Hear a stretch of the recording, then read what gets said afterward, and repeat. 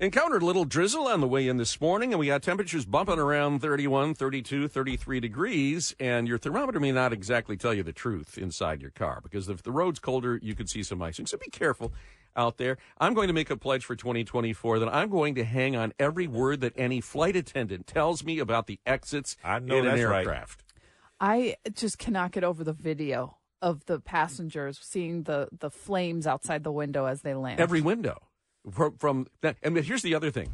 Who on earth, when your plane's on fire, pulls out your phone and starts taping? Well, everyone does that in every aspect of life. Then our world has lost its mind. At that point, I'm telling my wife, we're going out that exit. That's right. Right, like preparing. I'm preparing, I'm focusing, and I'm getting ready to roll. Interesting, Tom Costello did a story about the fact that when this happened, we had an engine fire, and I can't remember the airport, but there was a full evacuation. Everybody got off safely. But they actually had people with their rolly bags behind them. They took the doggone rolly bags down the slide. Folks, no carry-on luggage is worth your life or anybody else's, absolutely. and you will cost somebody else their life if you slow things down. Exactly. Yeah. You're supposed to get out, like the standard is 90 seconds. You can't get your rolly bag out in enough time. And depending on where you're sitting, it's going to take you 10 to 20 seconds to get out of where you're sitting and get to the exit. How about looking for an elderly person to help? How about looking for someone with children? To help. Right. 8 infants were on that Japanese flight, and they all got out. God, that would be so scary. Your hearts break for the 5 Coast Guard members that were on board the flight that was hit. And there's going to be a whole investigation how that plane ended up on an active runway. Mm-hmm. That's going to be a control failure, and if there was ground control radar, somebody didn't check it, or somebody didn't heed the instructions that came from the tower or from ground control. We had 1990. We had a collision like that here out at Metro, and it was we had loss of life then because the collision, it just dumped jet fuel into the cabin. But anyway, the takeaway is listen to the security briefing, or just mentally go through your mind. Which if the fire's forward, I'm going this way. Mm-hmm. Right. And where's my nearest exits? And no one's paying attention when they're telling you how to put the mask on. I wonder if any of us would know how to do it if we had to. No, put the phone down. Yeah. Wow. Right. And just or go through your own mental checklist. But just amazing what happened there as we were covering it live. But the video, you got to help the person that recorded it. They're lucky they got out okay. A major move by the Israelis are now taking responsibility for this, but one of the leading Hamas operations people. So this is an architect of death. Salah al-Rouri, blown up in the streets of Beirut, just outside the Hezbollah offices. Everybody's wringing their hands about, well, this could broaden the war. There's a lot of concern this could broaden the war. This could escalate things. 4 years ago today, we blew up Qasem Soleimani. Mm-hmm. The Trump administration said that he was a bad guy. They took him out. Democrats, and I was in Las Vegas covering it at the time because I was there for CES, but they're wringing their hands. Oh, my God, they're going to retaliate against us. What could happen? You know what happened? They slapped a few rockets at some of our bases. It was a perfunctory retaliation, but the message was sent, we're not playing.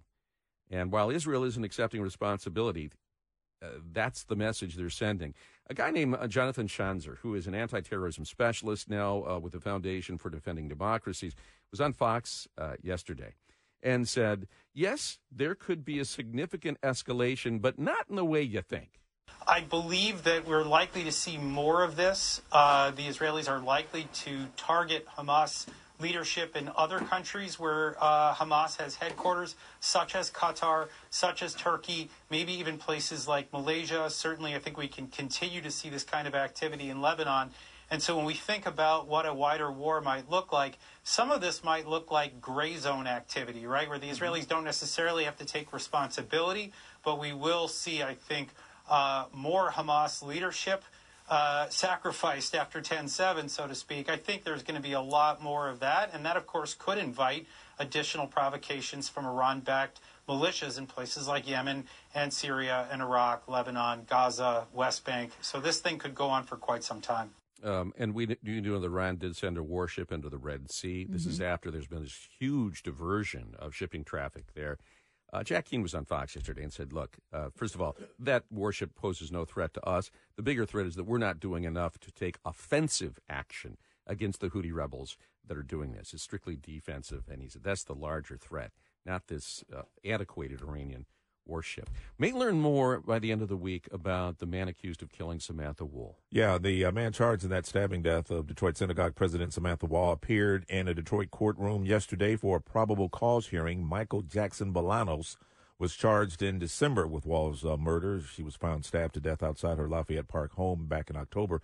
Initially, a person of interest was arrested in connection with her death, but that person was released 3 days later. And then weeks after that arrest, Jackson Bolanos was arrested and charged with murder, home invasion, and lying to police. His attorney, Brian Brown, says he believes police have the wrong suspect again because the evidence against his client is circumstantial at best. But prosecutors say evidence shows that 40-year-old Wool returned home from a wedding and was stabbed while sleeping on her couch. According to authorities, the evidence linking Jackson Bolanos to the crime includes Wool's blood found on his coat. Now, authorities say there was no forced entry at Wool's home, but have since specified that her door was left unlocked after she attended the wedding the night before. And during yesterday's probable cause hearing, prosecutors said more evidence will be presented by the next court date. That's going to be January 16th, and that will be the preliminary exam. And we're going to also hear from the police chief today about this encouraging decline in homicides. Yeah, I mean, the lowest number of homicides since 1966. I was going to say, since you and I, long before we started covering this. Yes, now, and, right? Yeah, absolutely. And 252 homicides compared to 308 in 2022. He's going to have a press conference, Chief James White, this afternoon at 1 o'clock. And he's going to join us tomorrow morning to talk more about this on JR Morning. Meantime, yeah, the Beatles were playing Olympia the last time. The number of homicides were this low.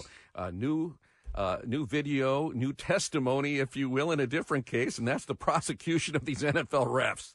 People are all worked up about what happened in Dallas, obviously, because you feel like a win was stolen from the Detroit Lions. Well, instead of apologizing or saying we got it wrong, the NFL doubling down yesterday, sending a video memo to all 32 teams on how players should be reporting. So basically pushing blame on the Lions players.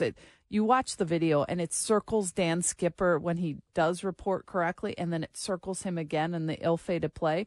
But he wasn't the one who reported. Right. It does not even talk about how Taylor Decker went up to the referee and said, I'm reporting verbally, and touched his numbers, which is what you're supposed to do. It's just all ridiculous, and people are all up in arms. Look at the billboards. Yes. On all of our love the billboards. highways, and you'll see how worked up people still are. So do you think there's going to be a change in ruling, that you're going to have to be more obvious in the way you report in the future, which kind of destroys the whole purpose of deception? They'll definitely discuss this in the offseason. Once again, another Lions rule. Yeah, is like Megatron. Yeah. So, yeah. I talked about it last night on television, and people are just upset. Devin is beside himself. Oh, I know. I'm right there with him. Yeah. It's so frustrating, and the idea that, we remember back to Armando Galarraga, the perfect game that was stolen from. Jim Joyce said, I made a mistake. Yeah. We are all human. It happens. That's the standard. That should be the standard. Well, the referee and his team, Brad Allen, are just going to continue on. In prime time? Yeah, in prime time Saturday, Steelers-Ravens. Yeah. So, your Steelers? See if they goof that up. Yeah. We're preparing. Yeah. Put Kevlar around your psyche. 6:14 on AM 760 WJR. Big meeting coming up on Saturday of the Republican State Committee, where if they change the bylaws, and they're apparently intending to do that, with a 2/3 vote, they could remove Chairwoman Christina Caramo. We will hear from her next on JR Morning. GOP Chairwoman Christina Caramo faces basically a no-confidence vote that could oust her come this Saturday. And she sat down with our Chris Wenwick on JR Afternoon to talk about this meeting and the finances and stability of the state GOP. What is your reaction to the calls for your ouster, specifically when it comes to the what it appears to be a lack of ability to bring in big money and the leadership that you're providing and the deterioration in that. What do you make of that? I would disagree that it's deterioration in leadership. The fact is that these 8 district chairs, their letter was filled with dishonesty and fallacies and false information. So anytime individuals have to resort to dishonesty to make a claim that puts into question their seriousness for wanting me to resign for serious and legitimate reasons. The reality is that this party for decades has been losing ground. The Democrats have been slowly creeping in. Unfortunately, he's talked to a lot of Michiganders and not just Americans in general who consider themselves to be Republicans, who find a point of pride of not funding the Republican Party. You see at the national level in many states across America, the Republican parties aren't in the financial shape they need to be in. And why? Because that's a lack of trust in the party that began well before I became chair. So our process of developing trust and developing credibility in the eyes of the public, it is going to look different. That is why the majority of delegates elected me, because they didn't want the status quo. So, of course, people who want to maintain the status quo because they feel comfortable while we're losing elections, they're going to be against what we're doing, because what we're doing is we're pushing power down into the hands of the citizenry. And that's been our focus, because I am convinced that how we restore and fortify our middle class, how we have better political representation means pushing down power into the hands of the citizenry by teaching people and organizing people on how to engage our government in a meaningful way other than just complaining on social media. Sure. So that through that process, we recruit new individuals who will fund the party, and it does take time. You can't take a broken organization and suddenly restore trust while we're dealing with saboteurs. I mean, one of the people who's calling to remove me has openly admitted they found common ground with Gretchen Whitmer, or taking pictures with Gretchen Whitmer. So that kind of tells you the kind of people I'm dealing with. So we are moving ahead. We are course correcting, and we're going to ensure that Republicans win next year. All right. So you talked about status quo, and I think that's an interesting way to put it, because the status quo, I think in times like these, is to raise a lot of money.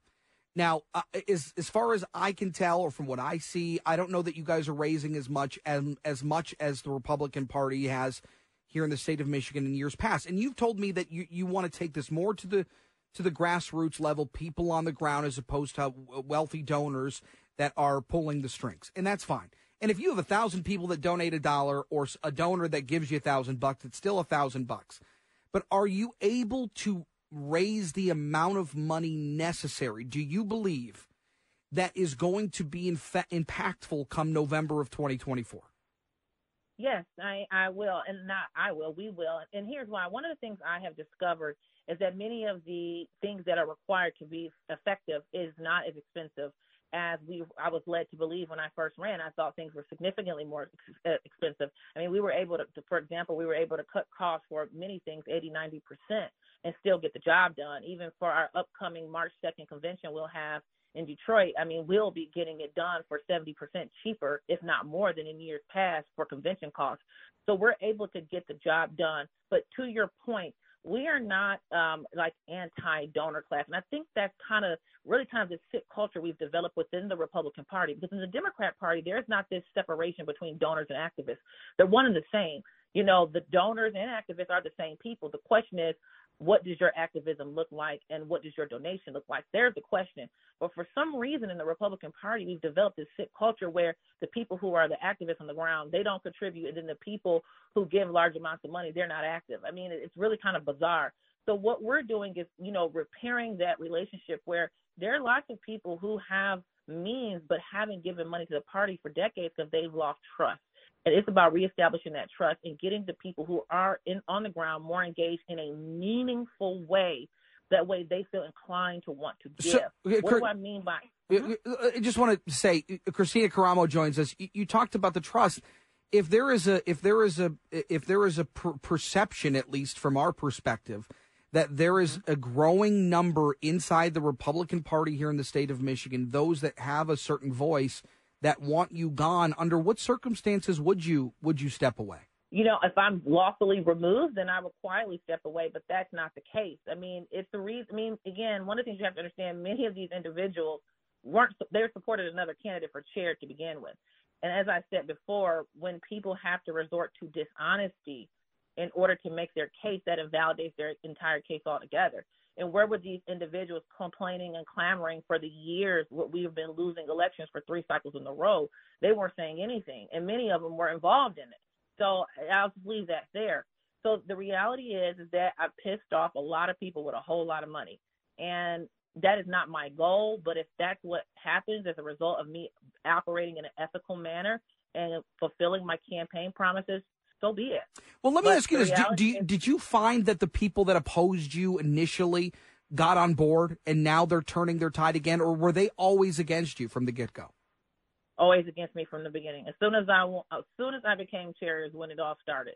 And it just grew and grew to certain individuals exposing themselves more and more and more as to what they truly are. But we are moving ahead because, really quickly, a lot of the counties have experienced the exact same thing that I've experienced, just on a grander scale, when the vision of the new administration is a direct contrast to what it has been in years past. So we're just course correcting, moving ahead. And again, we have to ask ourselves, why is the average Republican voter for years lost confidence in the Republican Party?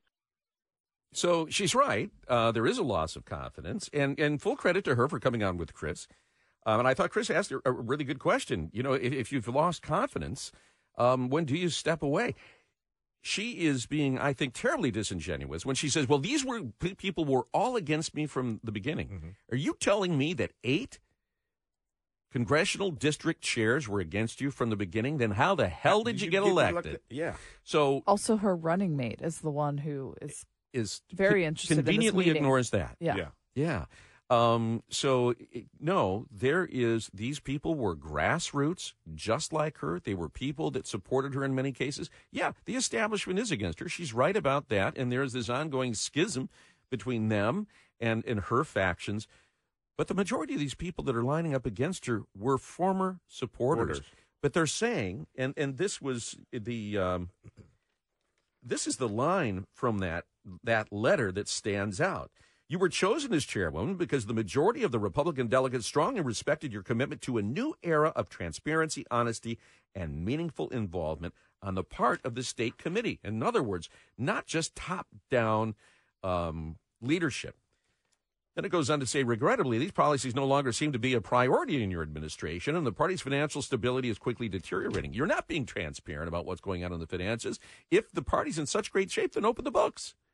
Right. Show the state committee. Go to this meeting that they're having on Saturday. State your case. And she says she will step down if she's lawfully removed. Will she determine if she's lawfully removed? Very good point. The committee is going to meet, and there's this threshold for removing her. Is that what she means? Well, it's 3/4. You need 75% for removal, but they're going to change the bylaws to make it apparently 2/3, and you only need 2/3 support to change the bylaws. So it sounds like they're not quite to the 75% threshold, but they feel that they've got enough to move on. And you know what she will likely be? She's not going to be replaced by someone from the establishment. They're not going to reach out to Ron Weiser or Betsy DeVos or the old guard of the party. These people rejected that. Right. So it will be someone like Christina Karamo, but somebody that will open the books and say, hey, folks, we got a problem, and here's how we're going to solve it. Mm-hmm. Are you as curious as I am? Ooh, I got to get to a break here about why Donald Trump hasn't spoken up, supported her. I find his silence curious and loud in a number of ways. We'll be back. Michigan, we got a problem. In spite of a small bump in our population, we are not anywhere near growing as fast as we need to for our economic health and future. We also are not graduating enough talented people to satisfy the needs of our business community. All of this will be brought into clearer focus next week as the Detroit Policy Conference gets undertaken at the Motor City Casino Hotel. Sandy Barua, President and CEO of the Detroit Regional Chamber, joining us live this morning. Sandy, good morning and Happy New Year. Good morning and Happy New Year to you all. So we've had since our get-together up at Mackinac in the spring, we've had the Whitmer Population Council come through with its recommendations. What will you be focusing on in that blueprint in this forthcoming conference? Well, what we wanted to do is we wanted to take the work of the Governor's Council, which I was proud to serve on, and I think we came up with some really strong recommendations. I'm really proud of that work. but really kind of focus it on Southeast Michigan, Detroit and the surrounding area. So what does it mean for us, and what can we do, regardless what the state does? What can we do to grow the population of Southeast Michigan? So that's kind of how the vision of the conference is laid out. And we have, the same chairs that chaired the Governor's Population Council, Ambassador John Ricolta and Shirley Stancato, who serves as a governor at Wayne State University. They're going to be the chairs of our conference. Sandy, will Mayor Duggan have a part in this as well? Because, when Mayor Duggan was first elected, he says, judge my administration what I did on growing the population of the city of Detroit. Yeah, absolutely, Lloyd. The mayor is confirmed. We're always happy to have the mayor at both the Mackinac Policy Conference and the Detroit Policy Conference. I think he may have missed one Detroit Policy Conference over the years, and that's it. So we're really excited to have the mayor. We're also going to have our three county executives, Warren Evans and Dave Coulter and Mark Hackle. We've got Kimberly Espy, who we all know is the new president for Wayne State University, and several other people that you will all recognize. Nikolai Vitti from the Detroit Public Schools Community District, and Angelique Power from the Skillman Foundation, and Portia Roberson, who heads Focus Hope. So we've got a great lineup of people, and I just kind of scratched the surface of who's going to be part of this. Sandy, you mentioned it's a who's who for the speakers, for the panel topics, et cetera. Who are the people coming to this conference, and how do they go out into the world, into the community, and help population growth? Yeah, so the Detroit Policy Conference, Jamie, is certainly our most kind of diverse population mix. I mean, certainly we have our core audience, which are chamber members, which are all business owners or business runners. We're obviously a business organization, so that's our key audience. But it also attracts a lot of community leaders. So people, who work out in the community, work for nonprofits, work for educational institutions, work for service organizations. So it is a real mix. And the way we built the Detroit Policy Conference, and that we're now in our 10th or 11th year, I lose track, is kind of a Mackinac Policy Conference, but just for the Detroit region. So it's much more accessible. The agenda is much more targeted at Southeast Michigan. And, of course, you don't have to travel. You don't have to spend the night. It's a lot more affordable.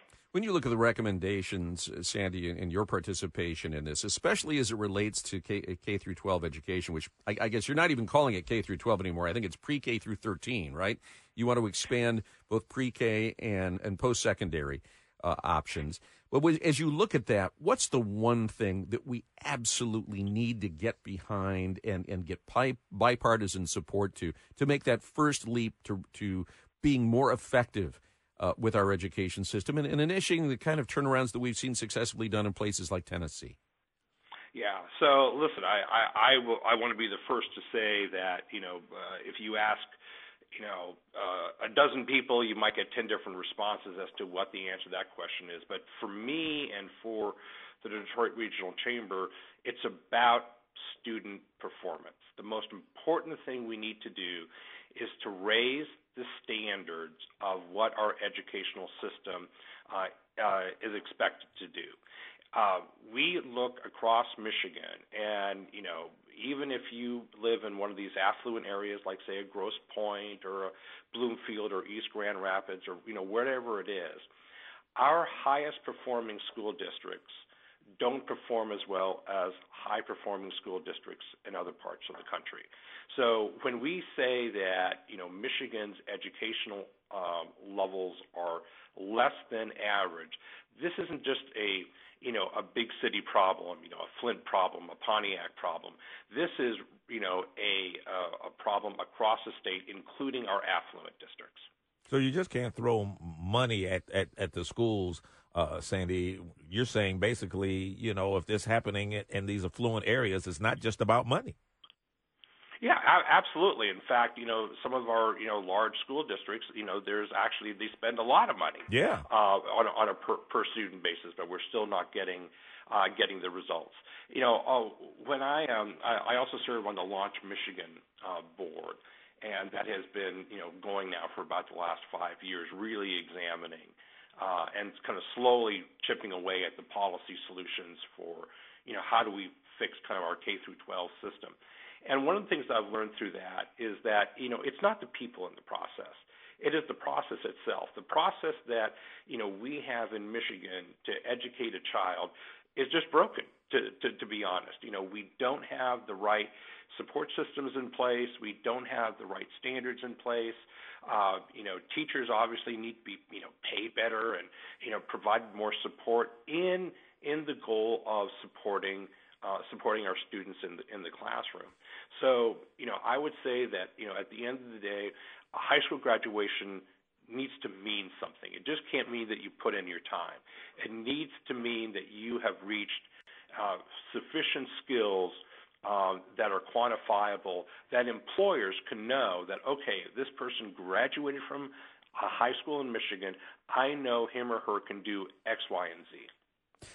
And there's part of this also in that is bringing young professionals to this area, and there are perspectives you're going to give on bringing these people here and what they want. Yeah, exactly right, Jamie. I mean, and I'm probably a little bit more out front on this than maybe some others, but it's really about attracting and retaining young, educated professionals. I mean, when you look across, not just the country but the world in terms of the areas that are growing economically and really attracting jobs, they are a magnet for young, educated professionals. So we have to do a better job of that. I mean, as Guy said in the lead-in, Michigan's population is growing, but it's growing at such a lower rate than, frankly, the rest of the country, our neighboring states, certainly our economically peer states are, that we're just losing ground literally every day. And I think young, educated professionals are a big key to that. I want to have my glass half full on this, Sandy, but when I look at prior attempts to set standards and then put accountability for those standards and active penalties in place, that's all been watered down in the last 12 months by the Democrat-led legislature that was responding to some legitimate concerns on the part of some educators, but also stripping out a lot of the accountability. So where do we go from there if we're watering down our standards? Well, the nice thing about both the Governor's Council and the Launch Michigan effort is that they both included, business leaders and education leaders, as well as, a broad array of people from all sorts. So I think that the combination, kind of like the 1-2 punch of what Launch Michigan has done over the last few years, plus the alignment that the council came up with, alignment with the Launch Michigan recommendations, I think there's some momentum there now that there wasn't there before. And, accountability needs to be there, absolutely. Otherwise, frankly, it's not going to work. And, from my view, I'm not wedded to any particular accountability system. It just needs to be an accountability system that works. Okay. With the legislature evenly divided in the House, maybe we've got some potential there for actual consensus building, because without a majority, you're not going to have any one of those silos in a position to call the shots. Sandy, we look forward to Thursday, and for those that want to sign up for the Detroit Policy Conference, how do they do that? Go to our website, DetroitChamber.com/DPC. It is, if you're a chamber member, it's $215. If you're not quite yet a chamber member, we're happy to take your check for $265. All right. Very good. And again, that's next Thursday at the Motor City Casino, correct? The 11th of January. All right. Very good. Sandy, thanks so much. You bet. Take care. Speaking of accountability, is that what we saw at Harvard University yesterday as the president, Claudine Gay, resigned, but didn't exactly accept responsibility for her own words in the process? Was race a part of it? A lot of folks are saying that it was. We'll break it down for you next on JR Morning at 6:49. So breaking news yesterday from the Harvard president, the first African-American president of Harvard, stating in a statement after a meeting with the Harvard Corporation, it has become clear that it is in the best interest of Harvard for me to resign so that our community can navigate this moment of extraordinary challenge with a focus on the institution rather than any individual. A number of those from the left had said that this is purely about partisan activity against DEI, that this is an attack against her because she is black. I don't know. I've got some thoughts on it, but I wanted to just let you guys weigh in on that first. Certainly, Elise Stefanik, did the representative from New York that did the grilling the day that kind of unearthed all of this, is taking a victory lap on this. Here's what she said when asked, was this motivated about race? We have seen a failure of leadership from Claudine Gay, a failure of moral leadership, but also a failure of academic integrity, which is a cornerstone of any higher education institution.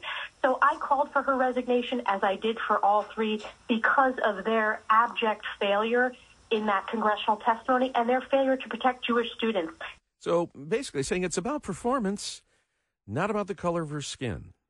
Yet we know that there's always kind of this undertone when you're talking about a black leader. Yeah, Derek Johnson, who is the president of the NAACP, said President Claudine Gay is a distinguished scholar and professor with decades of service in higher education. The recent attacks on her leadership are nothing more than political theatrics advancing a white supremacist agenda. But people got on X and kind of got back at him. One writer said this is not only a lie, but it's incredibly demeaning to racial minorities to suggest that upholding basic standards of academic integrity is some sort of white supremacist plot. And that was part of her statement yesterday. And she's giving feeding some of this. Amidst all of this, she says, it has been distressing to have doubt cast on my commitments to confronting hate and to upholding scholarly rigor. Well, I would say on the former, why don't you talk to Jewish students at Harvard who saw your parsing and your tone-deaf response to Congresswoman Stefanik's questioning, who felt less safe on their campus because of what she said. And then in terms of academic rigor, I go to the Washington Post, not exactly, the Washington Free Beacon here. Right. Ruth Marcus writes, quote, she plagiarized her acknowledgments in her dissertation at the very end. She says, I take no joy in saying this, but she must resign. Her track record is unbefitting the president of the country's premier university. Remaining on the job would send a bad signal to students about the gravity of her conduct. That's from the Washington Post, and an African-American columnist in the New York Times said much the same thing. I think it's a little muddy because of what happened in the congressional hearings. That was all about her response to Hamas and how Jewish students feel on her campus. Then there's also this issue of plagiarism. So it's like, what is it that people wanted her to resign for? I think it's a little muddy. What is it? And then there's this quote from someone saying, well, this shows that the wokeism at schools, it's time to change leadership. It's just all very muddy. I think you need a message of why you wanted this woman out. But I do think if there's a political agenda here, it's more about anti-woke and trying to stem this tide of progressivism, which in this case manifested itself in something that many Jewish leaders saw as condoning anti-Semitism. Right.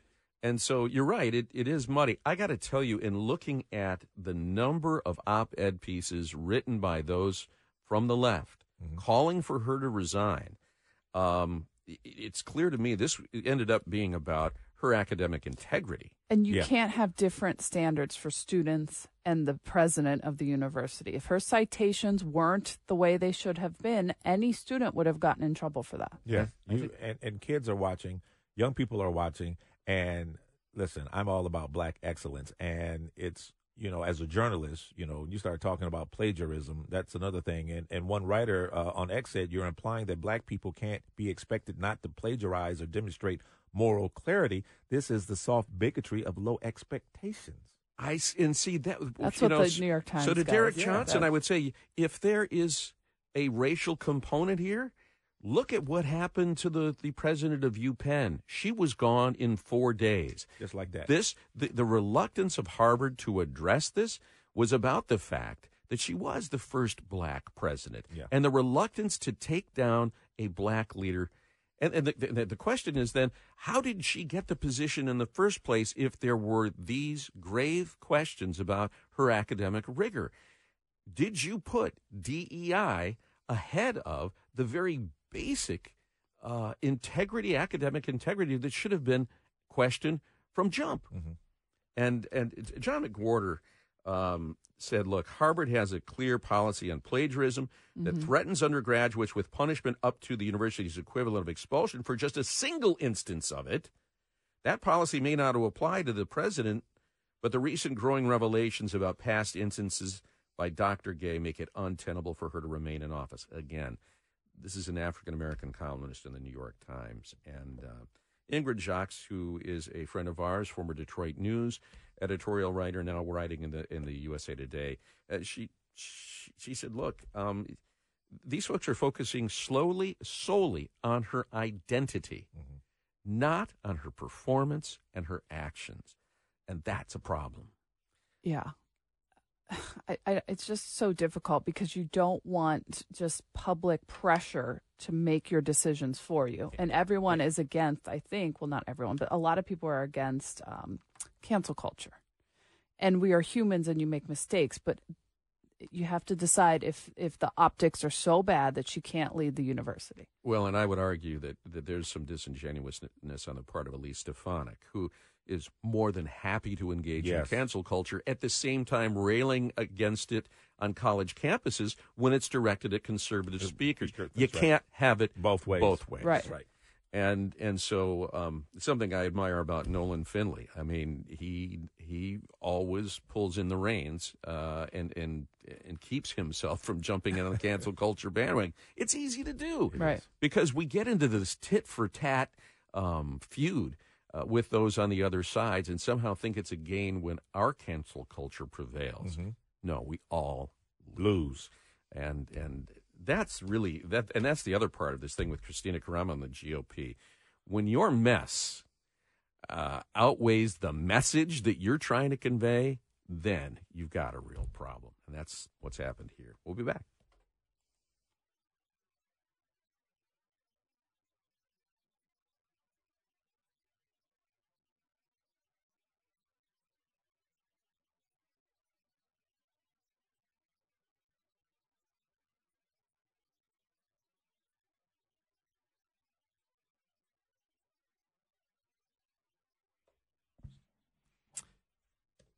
It is Wednesday. I know it feels like a Tuesday, but it is Wednesday, December 3rd, 2024. Trying to get used to that, and we welcome you in on this Wednesday as we get you over the hump.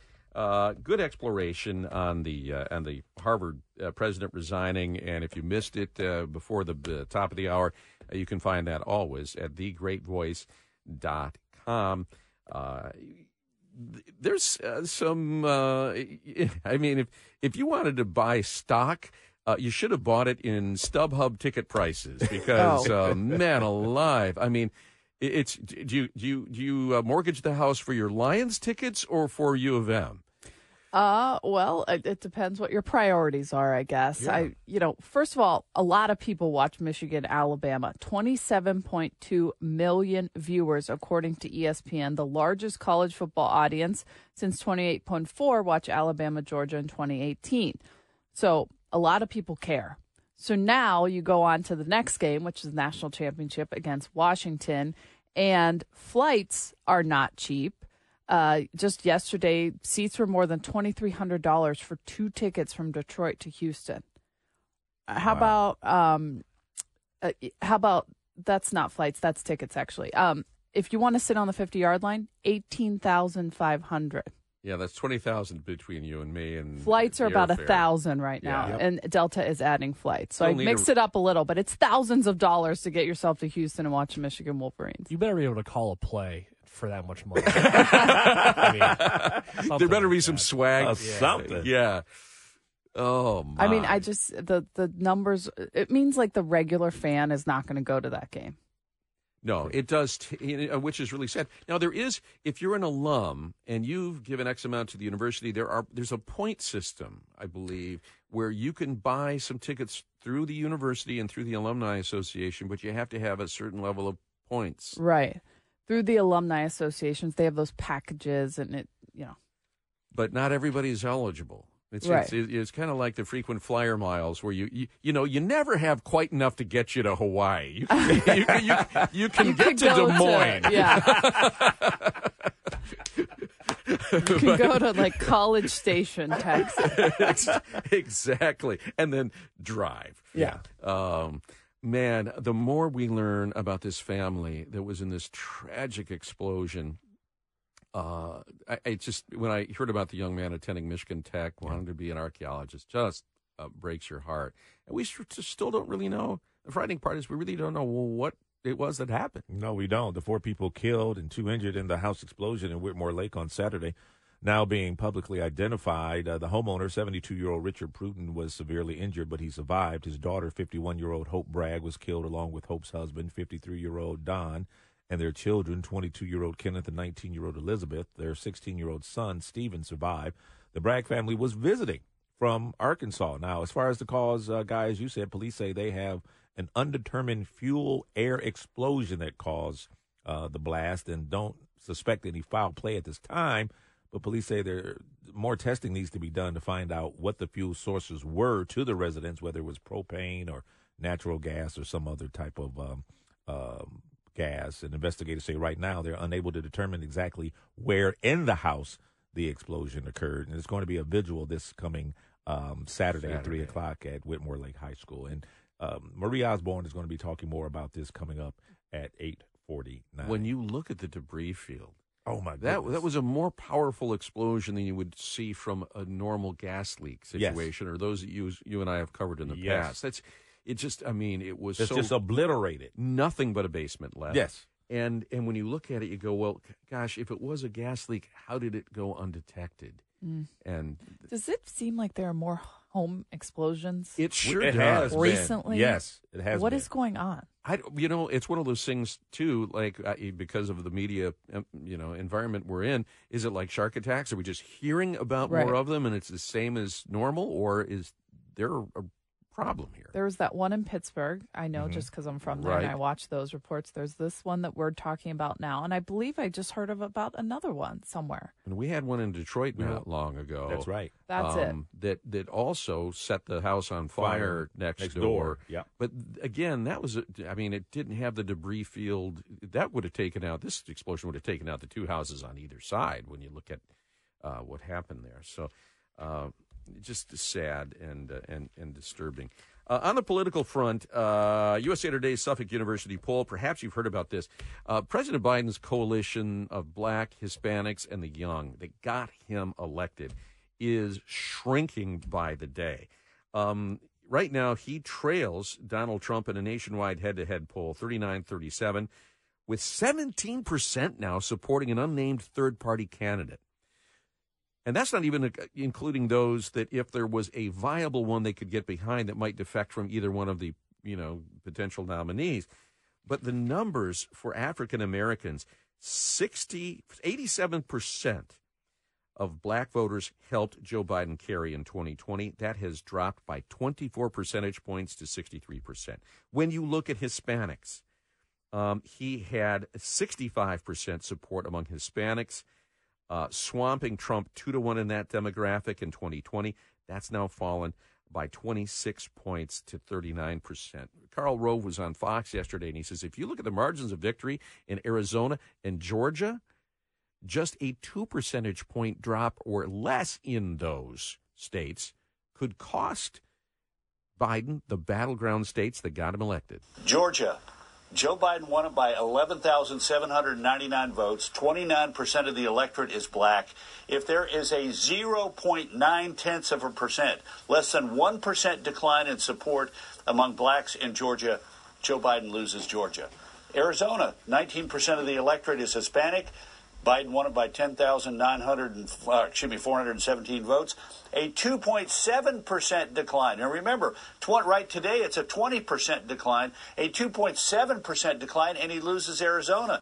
And among younger voters, Trump now leads 37-33. What's interesting here is those that are defecting, the blacks and Hispanics that are leaving, are not going to Donald Trump. That was my question. I just wanted to know where they were going. They're going to the third parties. These unnamed third parties. Well, Bobby parties. Kennedy, I think, had something like 10%. Was that the number? Looking back, I mean, he's the only one. Trump has 12%. But I'm sorry, I've lost the thread there. Though no labels, people say it's fine. We're going to name someone. It won't be too late. But it seems like the time is now to name someone. To name somebody. Yeah, and I don't know if they're hoping that at some point Nikki Haley says after the Iowa caucuses or at least after New Hampshire, done. But then the problem is, how do you get her on the ballot in other states as a no labels person if she was already on there as a Republican? And so they may have to be somebody else. But just an incredible collapse amongst that. By the way, we still haven't seen the Jeffrey Epstein list. No. Where is it? Yeah, I thought it was coming yesterday. It's waiting to be unveiled. But in the meantime, Aaron Rodgers on the Pat McAfee show yesterday pointed a finger at Jimmy Kimmel. There's a lot of people, including Jimmy Kimmel, who are really hoping that list doesn't come out. Well, Kimmel is basically saying, "Dear blank hole." He wasn't joking either. No, for the record, I've not met, flown with, visited, or had any contact with Epstein. Nor will you find my name on that list, other than the clearly phony nonsense that soft-brained wackos like yourself can't seem to distinguish from reality. Says, we can talk about it further in court if you want to persist. He's I think that's incredibly dangerous of Aaron Rodgers to just put out a name like that. Yeah. And it's not true. So appropriate response for Jimmy Kimmel. There's this thing called defamation. Mm-hmm. Yeah. And we're learning about it on a lot of fronts. Time for the WJR Business Beat. Let's bring in Jeff Sloan to take a look at the entrepreneurial tech and startup community here on WJR. Good morning, Jeff. Good morning, Guy. It's that time of year. Many businesses looking forward to 2024 and cooking up their strategic plans, including their marketing plans, of course. And when businesses think of their alignment to hot demographic categories they need to be paying attention to, no doubt many may turn their focus to Gen Z, and for good reason. But a less obvious demographic, but with lots of spending power, is one that must be considered as well. This demographic, it's the over 50s, an amalgamation of three generations, Gen X, baby boomers, and the silent generation as they're known. And today they are digital savvy, are active on social media, consume content on desktop and mobile, and even follow influencers that target them. And they're spending on everything from automotive to technology to household appliances.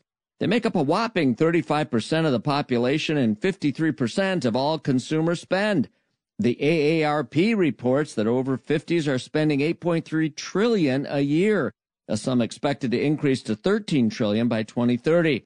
And that spending power needs to be embraced with products and services as well as advertising that caters specifically to them. So if you're working on your 2024 marketing plan, don't forget to target and engage the over 50s.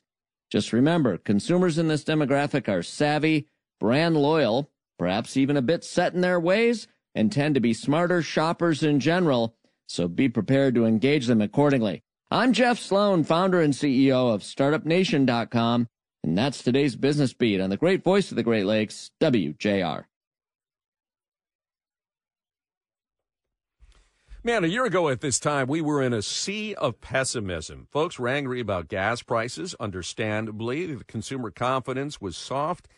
There was just rampant predictions of a looming recession coming in Q4 of 2023, and everybody was bracing for a downturn. Instead, as we ended 2023, the S&P 500 rose 24.2% for the year. The NASDAQ up 43.4%. The Russell 2000 rose 15.1%.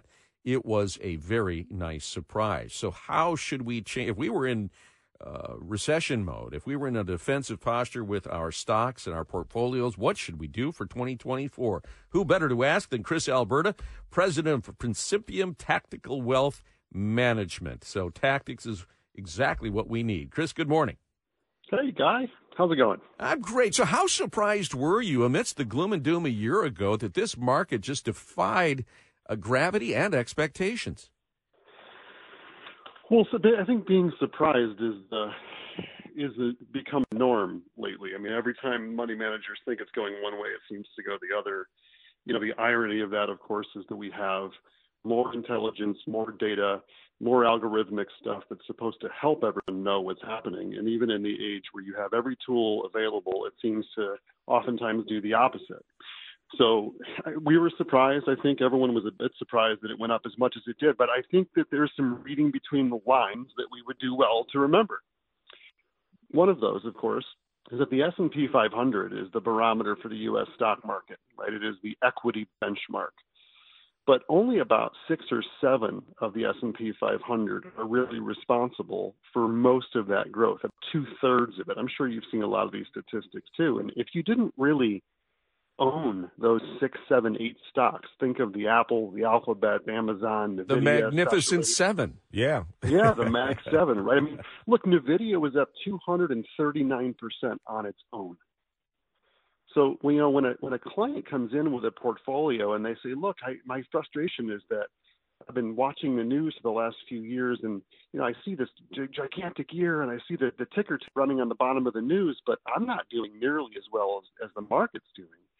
Yeah, that's the norm. I mean, they don't have these handful of stocks that have gone off like a rocket. And, Chris, how much is a factor of the Fed intending to lower interest rates next year, or this year? Yeah, I mean, they kind of had to do what they did, right, to stem the inflation tide a little bit. And now with the announcement that they're going to start ticking back down, essentially that's less competition for the equity market. So that should free things up, right? And you guys, I think, are in the same boat as me. It's a touch older, perhaps, but we all have the same conversations with one another where we look out the window and look at the geopolitics and the wars going on, and inflation's still around, and you say, geez, there's a storm. Every direction I look out the window, there's a storm brewing. How come it's nice and sunny right this second? So it defies common sense. But keep in mind, too, that if we go back 2 years, which, I don't want to cherry pick time frames, the S&P was basically down 18.1% during 22. So if you put $100,000 in the S&P 500 on January 1st of 2022 and then held it, didn't do a darn thing, by the end of 2023, you're up $2,900. So much of that incredible rally, could it be just a rebound from a really awful 2022? Right. Sure. And, Guy, you and I talk a lot about the retirement side of the world since that's where I specialize. The old school kind of 60-40 approach, 60% in stock, 40% in bonds or bond equivalents, that blend is actually down around $7,000 on that same $100,000 investment in the same time frame. Down 17% in 22, up 14% in 23. So is it really as good as the numbers make it look? I would say no. Wow. It's a nice reality check, Chris. Yeah. Thank you. Well, so then, Chris, what's the investing lesson if things aren't what they seem? Well, there's a lot of lessons to be learned, but I think it depends on very much, what bracket of life you're in, right? So for you and I, Jamie, if we're in our 30s and 40s and we're constantly putting new money in the market in our 401k every time we get paid, we're, what's often called dollar cost averaging. Every time we buy in, we're buying in at a different level. And that allows us in certain cycles to be buying things on sale. And that's a great thing. And to a large degree, you could say, look, it's going to go up, it's going to go down over time. It should be just fine. And that's true. I think for the more retiree-focused investor, largely what we see every day, they have to keep in mind that at some point they'll retire, right, Guy? And they'll be essentially unemployed. They're not making any new money. So one of the best things that could happen for the retirement investor is that they're insulated enough by really good asset allocation that the next time the market really does go into a real tailspin, like a 2008 type, which it probably will at some point. I'm not a prognosticator of, the financial apocalypse like so many on the news are, but it'll happen eventually. And when it does, everything then is on sale again. The key is to not, do so well, once everything's really in the momentum mode. When you look at these stats, it's for every year typically that it's up by 20%, the next year is up another 10. Like momentum begets momentum. Right. And that gets everybody on the bandwagon. We kind of have a reverse effect here that we might have with mortgages, where you want to lock in at a lower rate. If you are a risk-averse investor and you are closer to retirement than, quite close to retirement, is this the time to say, I got to load up on these bonds now because we've seen the trend line with the Fed and those interest rates could be falling. We've already seen some of those yields scaled back. So what should my strategy be if I'm a risk-averse individual who's really close to retirement? Should I load up? Yeah, I think that again is one of the ironies of this particular marketplace. If you're in a retiree or pre-retiree position, one alternative that you have when you look towards fixed rates, whether it's fixed treasuries, CDs, fixed annuity, whatever it might be, that are kind of bond, aggregate replicants, is you look at all these 4, 5, 6, 7% guaranteed rates and say, well, why wouldn't I do that? 4 or 5 years ago, people would have been chomping at the bit to get 5 or 6% guarantee. Now that 5 or 6% guarantee looks kind of lousy because it's being stacked directly next to a market that purportedly is up 20+%. So that's where you really have to decide what is going to be my paycheck money forever and ever and ever. Well, what can I live off of to pay the bills, supplement my Social Security if it's still around down the line, versus what's my paycheck money? What is the opportunity bucket? I tell people all the time as a preacher's kid, using my analogies, you can't ever stop swinging the bat because the markets are going to give you a fastball over the plate sometimes. And if you're not swinging, you'll never hit a home run. Right. But that doesn't mean when we're getting wild pitches and something's very unpredictable, it's not okay to just take a walk. Hit a single, maybe hit a double here and there. I think the good portfolio has a blend of all those different hitters, from the home run hitter to the single base guy. Mm-hmm. Right. I think you explain things great. Which is why we have you in for Paul. Is it this week or next? This week. I'm on for Paul this week. Yeah, I did the week before Christmas and he's gone. I'm doing this week, and then it's time to really get back to work. This is the slowest time for us because typically so many people are either heading south, if they're snowbird types, or they're just taking a break. Yeah. But once we get towards February 1, it's mayhem in the office, getting ready for tax season and so on and so forth. So we're having fun with it. Just we look forward to that. Of course, noon to 2 here on AM 760 WJR on the Focus program. Just one data point before we leave. There are 29% of voters now saying that the economy is in recovery. That's a jump of 8 percentage points. We haven't seen it yet in the consumer confidence numbers. Do you think that will grow as we get closer to the election? We should point out to the frustration of the White House, the Biden administration is not getting credit. But do you expect consumer confidence to improve just very quickly? I don't. I really don't. And look, there's always a chance that we're wrong on those kind of things, but people make far too much out of the correlation between election politics and the markets themselves. They're not nearly as correlated as you would think. So I think that it'll probably stay down despite the fact that nothing really will change. It'll be the normal anxiety of who's going to be in charge and what are they going to do. All right. Chris Alberta, we'll see you at noon. All right, guys. Talk to you soon.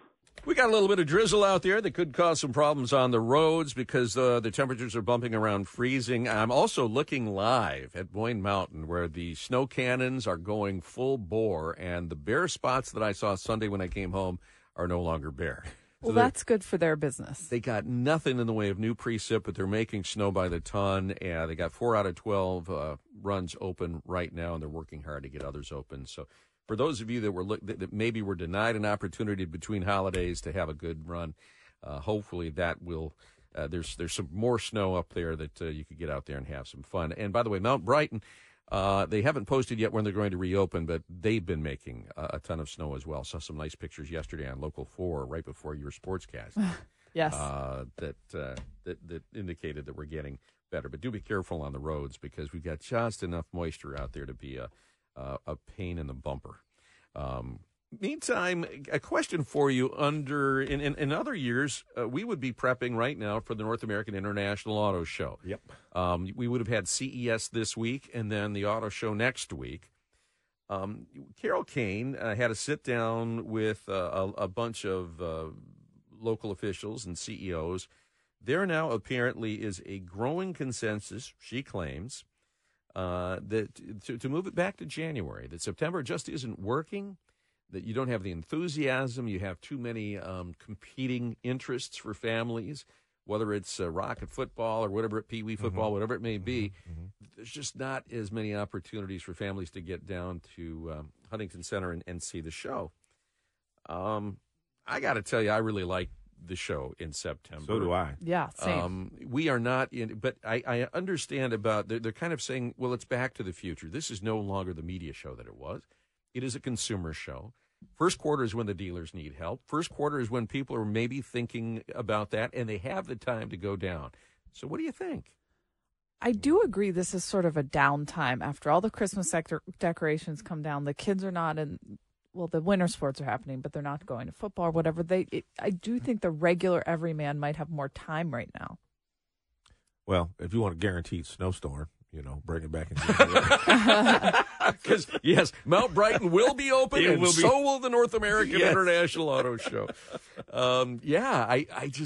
It really provokes some questions. I have obviously fond memories of sliding my way down to Cobo in the wee hours of the morning to get started. Charity preview. Live with the morning show going from morning, noon, and night for 3 days.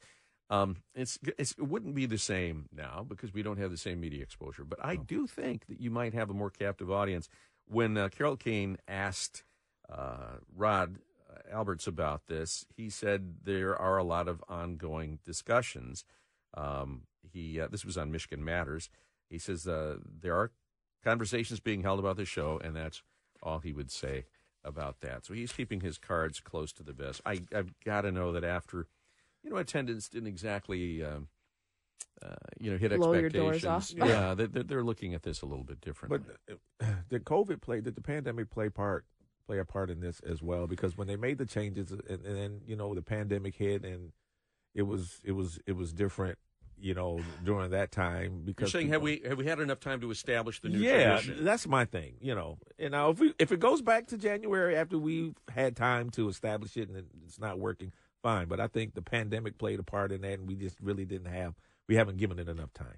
Also auto shows in general are changing, as you said earlier. If not dying out altogether. Right. Yeah. I mean, the fact that we still have an auto show is a win. Yeah. Right. Yeah. So it's something to consider, and it'll be interesting to see once they put their heads together what they determine will be best for downtown Detroit, for the attendance of the show. But also now this is more of a consumer show, more of a dealer show. We're back to what it was intended to be back in the early 20s, which was something to jumpstart slow sales in Q1. And we'll see if that comes about. Meantime, George Santos is threatening to pull a Jeffrey Epstein on the U.S. House of Representatives. Well, first of all, he was on Cameo, so you could have spent money to get a message from him. Well, the latest is on Twitter, he's trying to sell subscriptions, and he said basically he's going to be spilling all kinds of tea, as they say, telling all the secrets of Congress, the media, and some celebrities. So for $7 a month, you could get some information from this guy. Now, would you believe a word of it? No. That's up to you. Well, he's saying that this is just a sex-crazed organization, and that of all the things that he's been accused of doing, that this is just pales in comparison to what these other folks are doing. And in case you wonder, his Cameo video, $75. Boy, he is really. Yeah, he is a hustler. He is. Yale University reached out and did a whole thing about the top quotes of 2023. And I got to say, the one that stuck out to me was when he was talking about, told all those New York voters that he was Jewish. Right. And then we found out he was Catholic. And then he said, well, I didn't say that I was Jewish. I said I was Jew-ish. Oh, my goodness. That is such a cop-out. Yes. So that was that was one of the biggest quotes that came out of 2023. Some other quotes out there. Margot Robbie and Barbie saying, do you guys ever think about dying? I have not seen Barbie. I want to, though. There were some classics out there. But George Santos saying, if you want some George Santos content, you know where to go now. We know where to go. Believe any of it. And there is, I guess, a new study saying that if you want to be healthy in any form or fashion and want to make yourself improve your bout against cancer, put down the cocktail. Yeah, this came out, I believe, yesterday in a study that no alcohol is safe. No safe amount of alcohol, which is really just a buzzkill. But if you're doing dry January, that's helpful. But they really say you should make lifestyle changes altogether, not just do it in January. I am doing dry January. And okay. I'm 3 days in, and so far, so good. So far, so good. Well, according to the study, giving up alcoholic drinks or reducing the amount that's consumed could reduce the risk of getting oral or esophageal cancer. And this is from the New England Journal of Medicine. What about mental health and the stress reduction that comes with maybe just a little? I realize this is self-medicating, and I'm going to get all kinds of texts and calls. But the ritual of relaxation that comes with having a cocktail in the evening. Is there no benefit? Everything in moderation. The social part of it on the weekends, too. I'm clinging to the morally safer piece on 60 Minutes from the 80s that says, that the French had it right, that a glass of red wine which has been totally debunked. There's a study all the time. Everything right? in moderation. This says stopping alcohol consumption for a period of 5 to 9 years was shown to reduce oral cancer risk by 34%. Okay. That's considerable. I mean, that's okay. Is there maybe a better delivery system? So, can I just go with the IV drip so that my esophagus isn't being irritated? Just asking for a friend. For a friend, yeah. When we come back, going to be talking about the NFL memo. Yeah, they released a video showing the proper way that a player should report if they're reporting as eligible, as Taylor Decker did. You're going to get all riled up again. Yeah. Just saying. Yeah. Well, Steve We're the Courtney poster child. stepping in with the latest on that as we move forward on your Wednesday morning here on News Talk 760 WJR. Steve, next. The NFL, they're so committed to quality officiating that they sent out a video in the aftermath of the somewhat controversial, just a little controversy. Yeah. Between the Lions and the Cowboys after that 2-point conversion attempt that then was ruled to be illegal touching, which sounds so much nastier than it does. Yeah. Like, do I need a lawyer? And eligibility problem, exactly. Yeah. Was Jeffrey Epstein officiating that game? What is behind the video? What does it say about the NFL's approach to what appeared to most reasonable minds a mistake? Who better to ask than WJR sports analyst Steve Courtney, joining us live for the first time in 2024. Hey, Steve. Hey, Happy New Year, Guy, Lloyd, Jamie. Happy New Year, everybody. This conversation brought to you by the Performance Remodeling Sweepstakes. Performance Remodeling, a preferred partner of the Inside Outside Guys, kicked off another $100,000 window of opportunity sweepstakes. Request your windows, roofing, and siding quote today. Log into windowsroofingsiding.com to enter Performance Remodeling Sweepstakes. We know this. In business, anytime there's adversity, stand by for memos. The National Football League, certainly not the exception.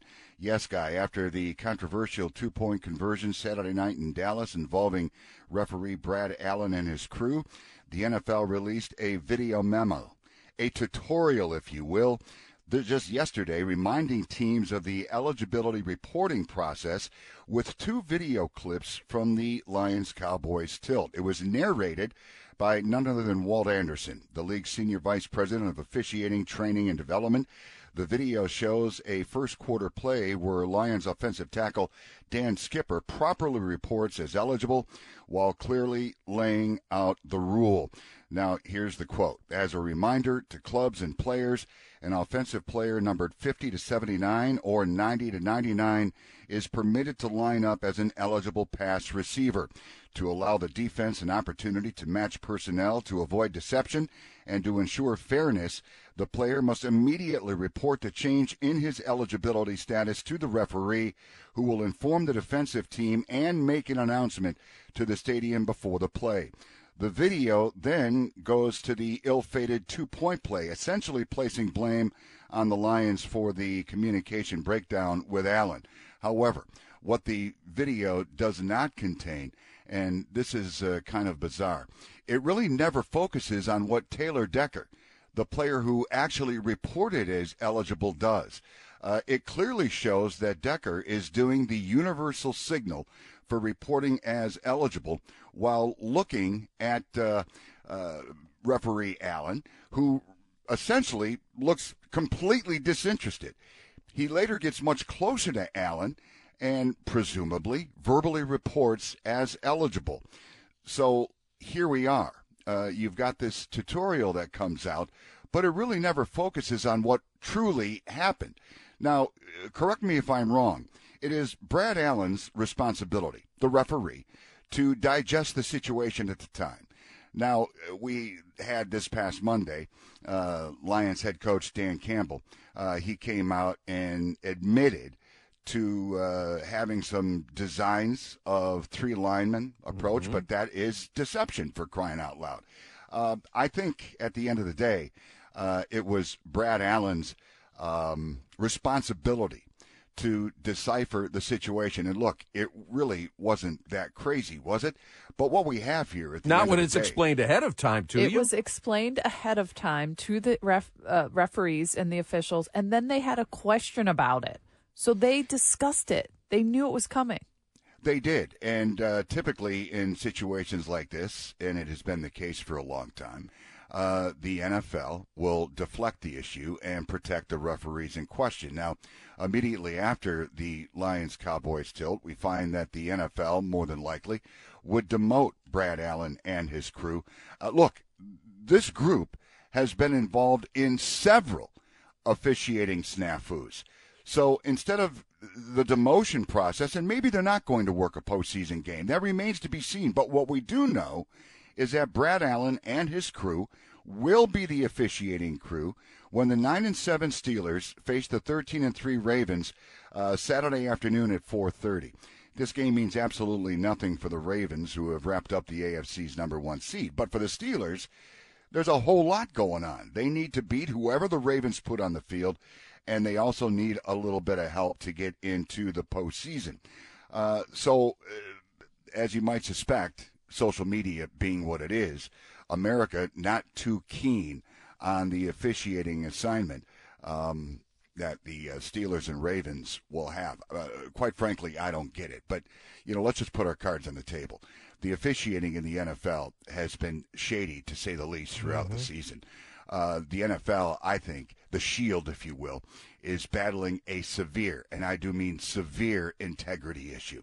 Because you're talking about a league who is also in bed with several sports gambling apps. Now, at the end of the day, is this a conflict? Well, if you've got bad officiating calls during the course of any given NFL game, sometimes the byproduct is taking money out of people's hands when it really shouldn't be. And then there's been some discussion as to whether or not, if you were to make officials full-time employees, would this have a direct result on the quality of what they're supposed to do. So if you're going to make a video, and I understand maybe the NFL said, well, we need new clarity here and we need to reemphasize what the correct reporting system is. Why use the clip from the Dallas game at all? Use a generic clip showing the proper way to declare your eligibility. Because that places blame on the Lions and not Brad Allen. Exactly. There you go. And it also ends up being a fraudulent whitewash because you totally ignore what Taylor Decker was doing in your friggin' video. Right. No, and in the video, it says correct. you have to touch your numbers and verbally say it. And Decker says that's what he said to the referee. And I believe Taylor Decker. Yeah. And meanwhile, Dan Skipper appears to be, just a harmonious guy out there doing his job. He says he never said anything to Brad Allen. Meanwhile, there were several eyewitness accounts on the field at the time that said that, yes, Taylor Decker did exactly what he was supposed to do. And that gets back to the point of what this is all about. It was Brad Allen's responsibility as a referee, and it was explained to him even before this what the situation was. Now, again, when Taylor Decker goes up and goes through this process of officially reporting, quite frankly, Brad Allen looked disinterested. He did, and he, from the moment Taylor Decker talked to him, he got it wrong. He said it was number 70 Skipper who reported and made the announcement to the stadium that it was number 70 Skipper. And misled the Dallas defense in so doing. Right. Right? I mean, just to be fair. Yeah, I mean, he kind of screwed up two teams there. He messed up, and they refused to say that.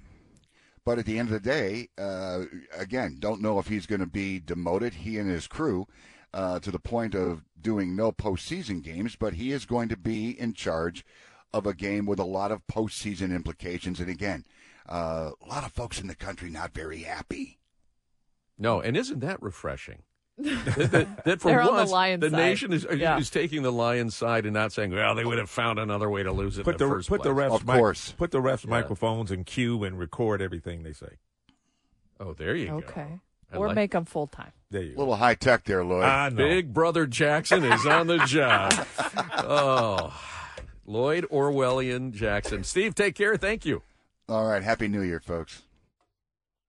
Yesterday at this time, there was a JAL flight burning on the runway in Tokyo, and we brought you the amazing story that more than 370 people had safely evacuated the plane. No loss of life on the commercial jetliner. We did sadly lose 500 members of the Japanese Coast Guard on the plane they collided with, but 5. Did I say 5? Okay. But the enduring takeaway from that is folks, when they tell you where the exits are, Pay attention. You best listen. Leave your stuff. Yeah. Yeah. Get off the social media and get off your Yeah, and and develop a plan on your phone and your device and stuff. Yeah, those folks did an incredible job. We talked yesterday about the 90-second standard to evacuate through just 2 exits. The entire plane in 90 seconds. I don't know if they met that standard, but they came close enough so that everybody got off safely. And as you said, Jamie, 8 infants. I just can't imagine the video that you see with the flames outside the window, just holding your baby and hoping you make it to safety. So thank goodness everyone. And not just going into shock by what you see. I know. I might have been paralyzed with fear. Just like, right, exactly. Well, some were, and others pulled out their phones and said, geez, this will make a great post. Instead of looking for the nearest exit, they pulled out their phones and started recording. It was a horrifying scene. The smoke in the cabin, the flames outside of what appeared to be every window, at least from the vantage point of the person that was filming. But yeah, the big takeaway is make a plan when you get on. And then one of the things Tom Costello said on NBC was that when we had a similar jet fire on a tarmac here in the United States, that a number of the people that safely evacuated were pulling their rollies away from the plane. That they left with their carry-ons. So they grabbed it, went in the overhead bins and grabbed it. And not important. Which just slows things. More time. down. Taking more time. Yeah, so a lot of takeaways from that. Jennifer Crumbley, apparently, we know the phrase, the truth will set you free. Apparently, she thinks the truth will put her in jail. Well, yeah, the Detroit Free Press reporting the mother of convicted Oxford school shooter Ethan Crumbley wants to block 3 witnesses from testifying at her upcoming historic trial, arguing that what they saw during that shooting is so gruesome and appalling that it could unfairly prejudice the jury. But more than that, her lawyer argues it's irrelevant to the mother's case.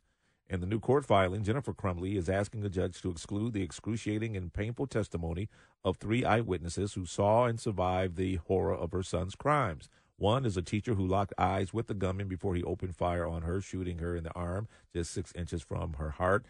Also, an assistant principal who gave mouth-to-mouth to a dying teenage boy who had been shot in the back of the head, telling him she loved him and to hang on, though the boy would not make it. And a student who was stuck in the bathroom with the shooter, frantically texting his family as he heard the gunman shoot his final victim, who was ordered to his knees before being shot execution style. And Jennifer and James Crumbley, they're the first parents in America charged in this mass school shooting. They're scheduled to go on trial, January 23rd. And defense is saying that those facts, those terrible facts that could have been the direct consequence of the parents not doing their job and not fully disclosing the fact that they had a weapon, right? That those are irrelevant. They're relevant, yeah. That's the whole point and why they're on trial. Exactly. Yeah. That's going to be an interesting ruling there.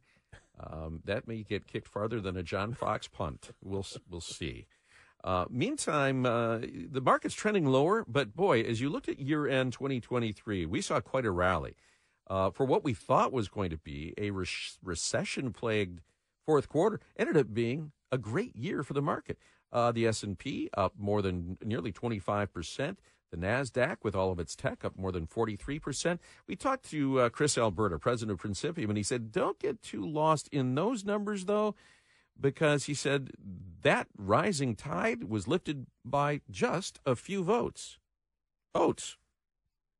Only about 6 or 7 of the S&P 500 are really responsible for most of that growth, 2/3 of it. I'm sure you've seen a lot of these statistics too. And if you didn't really own those 6, 7, 8 stocks, think of the Apple, the Alphabet, Amazon. Look, NVIDIA was up 239% on its own. So when a client comes in with a portfolio and they say, look, my frustration is that I've been watching the news for the last few years, and I see this gigantic year, and I see the ticker running on the bottom of the news, but I'm not doing nearly as well as the market's doing. Yeah, that's the norm. And so he's just saying readjust what you're seeing there in terms of, have a reality check on your own portfolio that, if you've got a broad range of stocks, you weren't going to see that huge number unless you had NVIDIA and Apple and some others. Meantime, nobody's stock is rising faster than Jim Harbaugh's. After all that talk of will he go to the NFL, Adam Schefter is saying this could be the season. As, of course, the Wolverines prepare for Washington in the national championship game. They're favored by 4.5 points. Say he wins it all. Schefter says if there is an NFL team out there that really wants him, that makes a really compelling offer, his sense is that Harbaugh would be interested absolutely in listening and entertaining that offer. Now, you guys remember they talked about an extension at Michigan. Harbaugh has not signed an extension, and he's hired an agent, Don Yee, who has NFL connections. Of course, there's going to be openings. Smell New England. It just seems like there's a lot of smoke here. That's what Schefter is saying. So it could be it. It could be the swan song for Harbaugh, but he will have left this program, as national champion. Yeah, in a much better position than he found it. Yes. And you're right. He can say, well, I've done everything I came here to do. Yeah. And bring the program, his alma mater, back to prominence. There is all that stuff with the NCAA investigation that would be avoided, I think, if he leaves. Mm-hmm. So, there's a lot of external factors there as well. Meantime, a new study out profiled in today's Detroit Free Press showing that some good news when it comes to heating your home. We had a milder winter in December, as we know, so you can expect the average heating bill to drop about 21% or $27 a month. It's also due to a drop in natural gas prices, which are nice. But when you look at this survey, which was done by a group called HVAC Gnome, of the top 100 most expensive cities for utility bills, we have 10 cities in the top 100. Flint is fourth for expense, followed by Detroit, Dearborn. All three of those are in the top 20. Then comes Southfield at 22, Lansing 32, and Warren 33. And you name the biggest cities. Grand Rapids coming in at 107th. I don't know why they seem to be doing so much better. This is just Michigan, or is this across the country? They looked at the top 500 cities based on population across America, looked at the cost of both heating and cooling. But, a lot of it has to do with extreme cold, obviously, here in Michigan. Plays our weather. Illinois plays a role. I would think Chicago. Well, here's the thing. It's the windy city. Illinois was number 1. We were number 8 because our utilities do a pretty good job getting the cost of natural gas down. They play that market better than anybody do, in no small part because we can buy in the summer and store. We store. That's right. And But the other thing that works against us is the age of our housing stock. That most states have. Energy's released through windows and such. Yeah, not a lot of good insulation there. Yeah, if you were to go out with an infrared in Detroit, those great old homes we love so much, the great housing stock we have here, just not very efficient. And in some cases, not a lot you can do to improve that. When we come back, an interesting program up at Ferris State University trying to embrace the AI future and adjust its effectiveness as a faculty based on 2 students who don't really exist. Yes, they've enrolled bots. What's behind that? We'll explore it next on JR Morning. Listen, I hear all the time, speaking of heating your home, from the inside-outside guys about how in-home air quality can really affect your health. And during the winter months, it becomes even more true as we're all bottled up inside our homes. And the folks at CNC Heating and Air Conditioning, who do such a great job, really put a bug in my ear about checking my home's air filters to make sure that they are doing what needs to be done to make sure that the air quality in my home is what it should be, since we're spending more time indoors and at home. For 75 years, the Corian family has been making sure that our homes are not only comfortable and efficient, but also safe and healthy. And that's how they've become one of Michigan's most trusted heating and cooling companies. So do stay warm, cozy, and safe during the cold winter months, but make sure you get that furnace tune up and take a look at those filters with the help of CNC Heating and Air Conditioning. They've got Carrier Cool Cash Savings right now, a great promotion. If you need a new Carrier furnace, it all starts with a really simple call.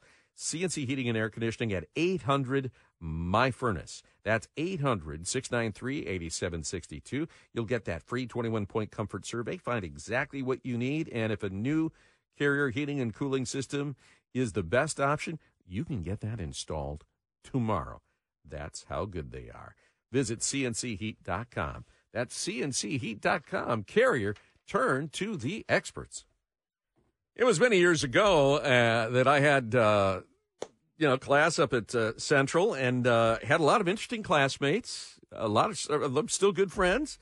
Never had a classmate like Ann and Fry, two students who will be enrolled as freshmen up at Ferris State University. And what makes them different? They don't really exist, except in the virtual world. So why do we need virtual students? Let's learn more about it from Dr. Casey Thompson, Special Assistant to the President for Innovation and Entrepreneurship at Ferris State, where we've had so many good visits over the years doing our campus tour. Dr. Thompson, good morning. Good morning. Good morning, everyone. Happy Wednesday. So take us behind the thinking of creating these students and then enrolling them. What will be their use? Yeah, so thank you so much for giving us the opportunity to talk about this awesome research experiment that we're conducting at Ferris State University this semester. So when you think about artificial intelligence, right, just from its most basic definition, it's all about how do we use these machines to think more like humans so that they can identify patterns and help us make decisions and judgments better, right? So when you think about just that from an artificial intelligence perspective, what better way to use that technology than to actually enroll that technology into our programs to help us better understand how we can develop our educational experience to be that much more impactful and enriching for our more traditional students. So we consider Ann and Fry, they are absolutely virtual students, but they're just coming to us, from a different perspective. We have our traditional students who will be there in person, and Ann and Fry will be a part of that entire process. And we'll hopefully learn quite a bit by the end of this semester. So, Dr. Thompson, when there is a lecture, from a professor, will Ann and Fry be able to hear this lecture and take notes? And They will. Absolutely. Now, one thing that we have not yet determined, because we're still in the registration process, is whether or not Ann and Fry will be in the same classrooms at the same time. They may take some courses. It's up to them to decide which courses they want to take together and other courses that they may take separately. But yes, so they'll be able to not only listen and take notes from the class, but they'll also be able to participate in learning sessions with students. So it's not just a one-way direction with information gathering, but they'll also, in real time, be able to use that information and interact with students. If a student had a question, or even if the professor had a question, they'll be able to, by the end of the semester, definitely process that information and then even inquire, well, can you tell me more? Can we talk about this more? Here's my perspective on this. And how awesome is that experience going to be for the students and the professor? Dr. Thompson, some people will think, why do this at all? What is the benefit? Well, there's some great benefits to this because, as we know, higher education is continuously evolving. And while we have what's considered to be the traditional student who comes maybe a year or two after high school, they come on campus and have sort of this live, real experience, we also know that many students are actually delaying their educational experience. They're getting a little bit of, work and work-life experience under their belt, and then they're coming back. So with this virtual, with Ann and Fry as our first AI students, we'll be able to kind of understand, well, how do you tailor that educational experience to students who may not just, take a traditional path? How do we perfect that teaching between students and faculty? How do we actually help students who may not learn in very traditional ways? Ann and Fry will also be able to identify some of those gaps so that students, if they're in the classroom or not in the classroom, they'll all have this same excellence in their educational experience. So in creating Ann and Fry, how detailed, how precise are their backstories? I mean, is there a racial, geographic, political component to them? So there, in our traditional sense, in our human lived sense, absolutely not. Because Ann and Fry, while they do have a backstory, it's not one that's necessarily rooted in anything that may be specific to a race or specific to a gender. While, we may have names that we picked for Ann and Fry are actually defining their own perspectives throughout this process. So while we did have our students, we had our artificial intelligence students who are currently enrolled in Ferris to sort of help us kind of give somewhat of a backstory to what a student may feel coming into the educational experience at Ferris.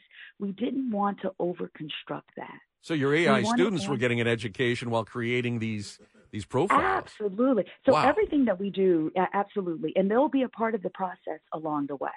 So this is not only an experience for Ferris State to learn, but it's also a real-life immersive experience for our students that they not only created that backstory, but they'll also help as we guide Ann and Fry throughout the semester to ensure that we're getting the best responses and the best sort of learning from this experiment by the end of the semester. So, no, our students are lockstep with us along the way. Dr. Thompson, would professors be objective when it comes to grading homework and grading term papers that come from AI as opposed to an actual person? Absolutely, because if we don't treat this as if it's Ann and Fry are virtual students, but they're students of Ferris State University. So all of the guidelines, all of the things that help us guide our educational experience for a student who may be sitting across the aisle or online, Ann and Fry will have to abide by those same rules. If we see something that appears to be plagiarism, Ann and Fry will also have to go through those same type of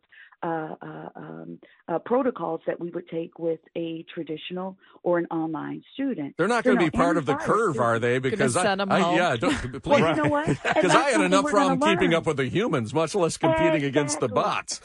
Right? So that's something we're going to have to learn. So you know what? If Ann and Fry can do it, you guys can do it too. Like, cut off the drinking at 10 p.m. because Ann and Fry are showing you up. You're going to let them show you up? So, yeah, so this is sort of the rabbit for our students as well. Yeah, Fry's going to be buying the last round at the sawmill every night. Forget his credit card. Right, there you go. You know Big Rapids all too well. You know Big Rapids. I do indeed. So Ann and Fry won't be there, for the record, unless a student somehow takes them there for some type of student experience. But no, they will abide by the same rules and guidelines. Very interesting. And the whole program that you have there, just one of 3 undergraduate AI programs in the country, is very impressive. It is. And I know that people aren't aware of how progressive the entire program, the cybersecurity, the project management, and the artificial intelligence program, how progressive it is at Ferris State University. We're actually leaders in that space. And we're excited to have Ann and Fry as just another example of all of the awesome work that comes out of the program. Will Ann and Fry have a physical presence in terms of, like, will there be pictures? Will there be faces associated with them to give them more life? Yeah, so for the first semester, there are no pictures. There are no faces that we're attaching to Ann and Fry just yet. that may be a phase 2. But right now, it's more so just about the interaction and the learning. And while we actually have roving robots and that sort of thing, that we may interject near the middle of the semester. Fascinating. Fascinating. Yeah, more to come. More to come on that. Thank you so much, Dr. Casey Thompson. The real I'm so excited. Dr. Thompson. So thank you, guys. Yes. Have an awesome day, okay? You as well. And a reminder that we're making it even easier for you to stay connected to 760 AM wherever you go. In addition to just turning on the radio in the kitchen or in your automobile, you can now listen to the great voice of the Great Lakes through any of your favorite streaming devices and audio apps at WJR.com, on your Amazon Echo, Google Home, Sonos Smart Speaker, you name it. We can deliver through all of those mediums. Available now on the Apple app and Google Play stores. It makes it easy, and you can go back and listen to the podcast or listen to the whole show if you missed it, so you can adjust it to your schedule, not ours. Come March 30th, hopefully we'll still be savoring some kind of grand Lions performance in the playoffs, maybe even a Super Bowl. But by then, the winter fatigue will have set in, and we will have been devoid of football for a good couple of months, except for the fact that there is a new game in town, the United Football League. This is after the USFL and the XFL merged. And the good news is the Michigan Panthers are going to be part of it. Mike Nolan, head coach, joining us live this morning on JR Morning. Coach, good morning. Good morning. Yeah, happy to be on with you guys. Good news. I mean, was there ever a doubt that the Panthers would be moving on to something this spring? Well, there might have been a little bit of doubt. There was certainly some suspicion when the two leagues merged. But look, we're gonna be in place, and I think that's largely due to the fact that we had a great fan base that was up there in Detroit. The Ford Field is naturally a great site to play a game, and we're back. So we're really excited about it. Coach, training camp is coming up pretty soon too, right? Yes, it is. We'll start sometime right about the middle of February. Run all the way to March, the last weekend in March 30th, 31st will be our opening game. So it will start, like I said, in another, month and a half? Get ready to go. So this was the rebooted USFL, and it was in its early stages again, but now it's merged with the XFL, and now it's the United Football League going forward. That's right, United Football League. We've taken their 8 teams, and our 8 teams have merged together, and we've dropped 8, so there'll only be 8 total again. There'll be 4 and 4 from each of the 2 leagues, and so there's actually going to be a talent pool that's greater than it was last year. And last year we had a pretty good talent pool. So the level of football will have I guess you could say could step up 1 degree, and which is good for everyone. So it'll be a much more competitive 8-team league than the 16 were, for sure. Right, more quality hopefully in that talent pool. When do you start fishing for those players? Great question. We have they're calling it a dispersal draft. We have it this week, and then they have another draft that'll be sometime at the middle of January, and that'll be the players that are on the 8 teams that were. I don't want to terminate it. It's kind of a hard word, but the teams that are no more, the 8 teams, the 4 from the USFL and 4 from XFL, will each draft off of those teams and try to pick up as many of those players as we can. And there's several good players that'll be out there. So I think all 8 teams that are drafting, both the 4 XFL and the 4 USFL, are pretty excited about upgrading their rosters. What went into getting rid of those 4 teams on each side? Wow, I really don't know that. That's for the business people. They put that together. Look at that. I wish it was 16 to some degree, only because that's more jobs for more people. Right. But they did knock it down to 8. I think in the future though they'll slowly add some teams back in. I don't know that in the future that their target is to have 8 teams. I think it's to have more. I don't know what that would be, like I said, but I'm pretty certain of that. There's a lot of cities that they'd like to put a team in down the road. Mike, you've coached in the NFL before, and you say this is the most fun you've had. Why? I think it's completely the people. The NFL has great people, but every organization is kind of cluttered with, in my opinion. I mean, every coach now in the NFL has an assistant coach. I'm talking about, like if you're the linebacker coach, you have an assistant linebacker coach, and there's a 2D line coaches. There's just a lot of there's there's more than I think is necessary to really accomplish the goal of coaching the players. And one of the tough things about that is when you're coaching people, I don't know that and some people argue, they get more attention, this and that. But for me, I think they just hear the same thing too many different ways. And I think it throws players off when they're trying to learn. But the reason I think I said it more than anything else was exactly that. I think the people that were in the USFL last year, and I'm sure in the XFL going forward, but the USFL, the people I worked with, I really enjoyed it. They were from the trainer to the equipment person to the IT guy we only had 6 full-time coaches, as opposed to an NFL team that might have 22. We had like 8 coaches, I think 6 full-time, and they call them 2 part-time, but basically there's 8 assistant coaches. Mm-hmm. It was just a smaller staff. It was easier to manage, and we just had a lot of fun. I thought the games were exciting. The players were all, everyone get paid the same as far as players go, so there's not any, I don't know, there's not any bad blood, I guess you could say, with certain things, but just everyone I seemed that was there, I thought wanted to be there, was enjoying the experience. It's only about 4.5 months for everyone that's involved, so it's not a full round-the-year deal. It was just a lot of fun. Like I said, I think more than anything else, we just had really good people, and they were a joy to be around. Well, we're looking forward to the excitement that March 30th will bring. In the meantime, the other inhabitants of Ford Field aren't done yet. I got to ask you, as a seasoned NFL guy, kind of break down the playoff landscape for us, and what did you think about the call heard round the world thing? How about Dan Campbell and the Detroit Lions, though? I know when we were saying Jim Harbaugh and the Michigan Panthers or Wolverines. I mean, those two teams, those guys are playing lights out. But look, I thought the play that you're talking about, it was, that's unfortunate. It's disappointing that they missed that call. When it happened, I was trying to see the whole thing. I couldn't tell if they were saying that the formation was illegal, that they got in. Ultimately, it was illegal. That I couldn't tell. And then I also, I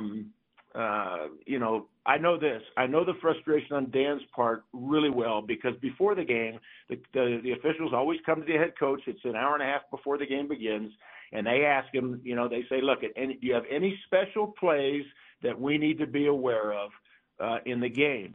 And I know Dan, and Dan said, "Yes, here's my special play," and he explained it to him, and they talked it out, and as they always would do. And so when what happened, I can only imagine how frustrated. Well, you saw Dan on the sideline; he was irate. I mean, he was so upset because, like I said, they take care. There's a process before the game that takes place that nips that in the bud and gets that all on the table. And so that was disappointing. Look at it. Ultimately, it cost them the game, I guess you could say. Well, and perhaps a number 1 seed, at the very least a number 2. Got to ask you, though, should in those circumstances, should the league own the mistake, and how should that be addressed? Well, I don't know. That this is going a little bit further than the question, but I would say this. We do that sometimes. Yeah, that's right. I personally think that the official is very good in the NFL, but if there's still mistakes being made and things like that, and for me personally, I think they ought to have the official at the end of the game. There's 12 minutes when the game ends for the head coach to get on the podium to answer questions.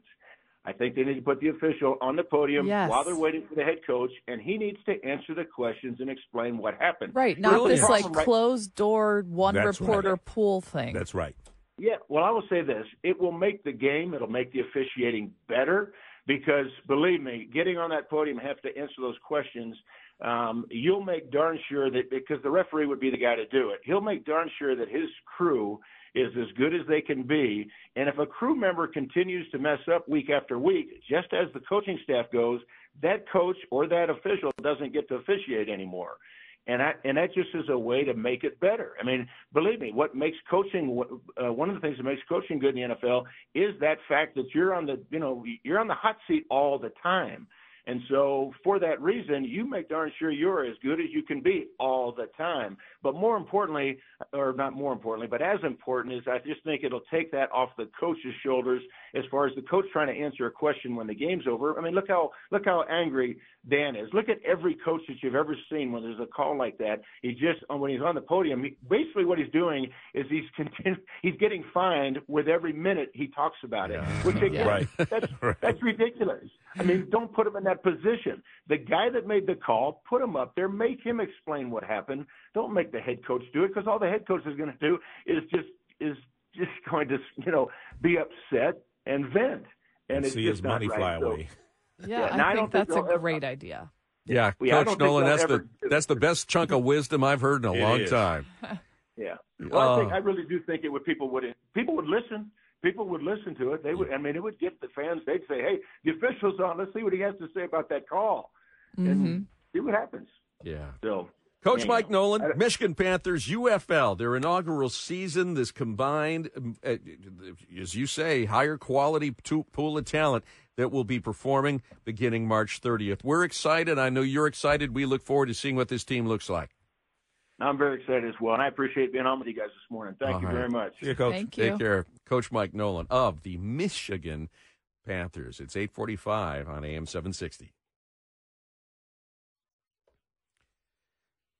Breaking news out of the Middle East. There was a memorial, if you will, for the assassinated Qassam Soleimani, the general that the American agents killed 4 years ago. Outside his tomb, there was a protest and a memorial of sorts. Well, has been an explosion there. The latest death toll is 73 dead, perhaps 100 injured, more than 170 injured, and they expect that death toll to rise. This was to commemorate, as I said, the 4th anniversary of his assassination. He was ahead of the Qassam, the Qud Brigade, and was a nefarious leader, and this was an anti-terrorism action that took him out. But apparently someone has targeted those who were memorializing him, and we'll get the latest on that in future editions of Fox News at the top and bottom of the hour. Meantime, we have been mourning the loss of this family in Northfield Township, this holiday blast at this home. Trying to learn more about it, WJR senior news analyst Marie Osborne joining us live with the latest on what might have happened. Still so many unanswered questions, Marie. Happy New Year, everyone.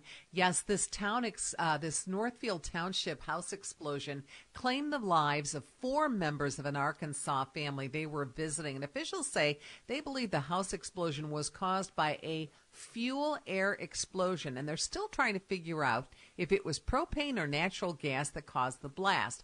They do not suspect foul play.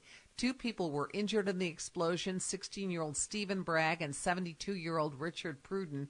Both are still recovering from very serious injuries. 4 other people, 51-year-old Hope Bragg, her husband Don, 53, their adult children Kenneth, 22, and Elizabeth Bragg, 19, all perished in this incident. The family was visiting Pruden, Hope Bragg's father, who lives in Northfield Township. Don Bragg had a doctorate and taught at the University of Arkansas. Hope was still earning her doctorate there. On Facebook, the College of Forestry, Agriculture, and Natural Resources posted that the entire university mourned the tragic loss of these 2 colleagues and friends. The family was well known and well liked in their Arkansas community and active at their Catholic church, where parishioners have held a candlelight vigil. A GoFundMe fundraiser has been set up to help cover the medical expenses for the 2 people who remain in the hospital. Now back to the explosion itself. Natural gas is common in Northfield Township. It's a rural community. The explosion was extreme. Only small bits of debris were left behind, and the investigation continues with the help of Michigan State Police as well as the Federal Bureau of Alcohol, Tobacco, and Firearms. Just a really sad story, of course, but then the pictures, it was such an explosion that everything is sort of disintegrated. Right. What's interesting here is that had this happened in an area that had any homes nearby, it would not just been this house that would have sustained damage and possibly even injury and loss of life. The debris field from this particular explosion is massive. They've had to cordon off a whole area out there in Northfield Township. And again, even the police in the area are saying that as they go through the debris, there's not much there to assess or to look at. The debris is very fine. Yeah, because they're still trying to find out exactly where in the house the explosion happened. Yeah. That's kind of hard to determine when you don't have anything really to look at. Nope, that's exactly correct. That is one of obviously the primary things they're going to try to figure out is where in the house did this happen, or did it happen just outside?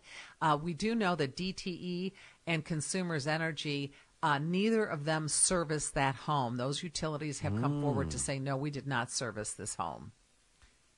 Meantime, so it might have been some kind of a local co-op or something like that.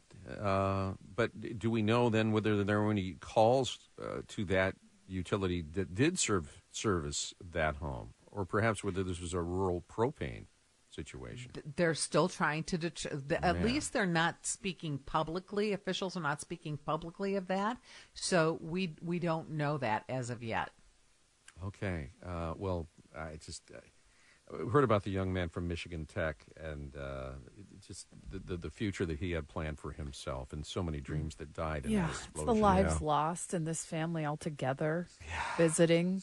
And the holidays. An entire family, right. And it's a vigil on Saturday, too, right? 3 p.m. at Whitmore Lake High School. Yep, at Whitmore Lake. That's locally. And then, of course, there's vigils and being held in Arkansas, in the hometown where this family came from as well. They're absolutely devastated. It's a small town. Yeah. This is devastation for that area. Okay. Marie, thank you so much.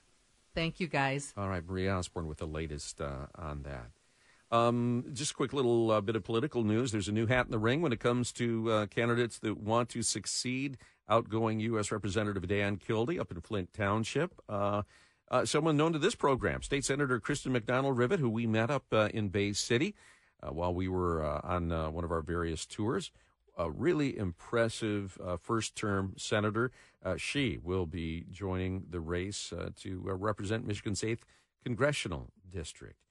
So we'll see how that goes for her. Let's try to end on an uplifting moment, which is that we have some new expert analysts coming to the ending on this. To the NBC coverage of the Olympics. Oh, get ready, Mike Tirico, because Snoop Dogg's coming. NBC announced that Snoop Dogg will become a special reporter at the Paris Olympics this year. And if you remember from the 2020 Olympics, he and Kevin Hart did some funny things, watching videos and doing some quote-unquote analyzing of the sports that they were watching. I think this is just fun, and we'll get some more eyeballs on the Olympics because Snoop Dogg is hilarious when he tries to explain what's going on in sport. Well, and then there are those down times when there's not a lot going on live and they're replaying stuff that maybe we've already know the outcome to, and so you do need something to spice up the dead air. Yes, and he said it's going to be locked and loaded. He's ready to go. He did a lot of tweets about it, so I think it's going to be really fun. Wow. Yeah. An absurdist take. And the clip that you showed us from 2020 when they're commenting on the dressage horse, that's like the dancing horses. Just that Google. horse is crippled. That horse doing the crip walk, I believe is what they said. Yeah. Just look up Snoop Dogg, Kevin Hart, Olympic stuff, and it's hilarious. You'll be laughing. You'll have tears in your eyes. We were looking at it during a commercial break, and I almost couldn't come back. It was so funny. It's pretty funny. So if he brings that brand, I think it lightens some things up. Maybe not when the exact gun is fired or whatever, but right. We got plenty of expert analysis of the legit sports, but those are the kinds of things that could be. And maybe we use them like Peyton and Eli. Right. Maybe there should be just a sub channel of those guys of him watching swimming or something, or just the opening ceremonies. Oh yeah. We should say that if you're looking to go see the Michigan Wolverines play down in Houston, just very quickly, you might need to mortgage the house. Yes, things are very expensive. The lowest price for seats on Tuesday in the way, way high up section was $2,300 for 2 tickets. If you want to sit by the 50-yard line, $18,500 for 2 tickets. And we know how quickly those markets move. Yeah, and Delta's got a couple extra flights going to Houston. Those aren't cheap either. At least $1,000 to get to Houston a ticket. But it's going to be worth it. It's but it once looks in a like, lifetime. you know what, they might win a ship. Yeah, so it may be worth that investment because those memories will be priceless. We'll see you tomorrow at 6. Till then, All Talk is next.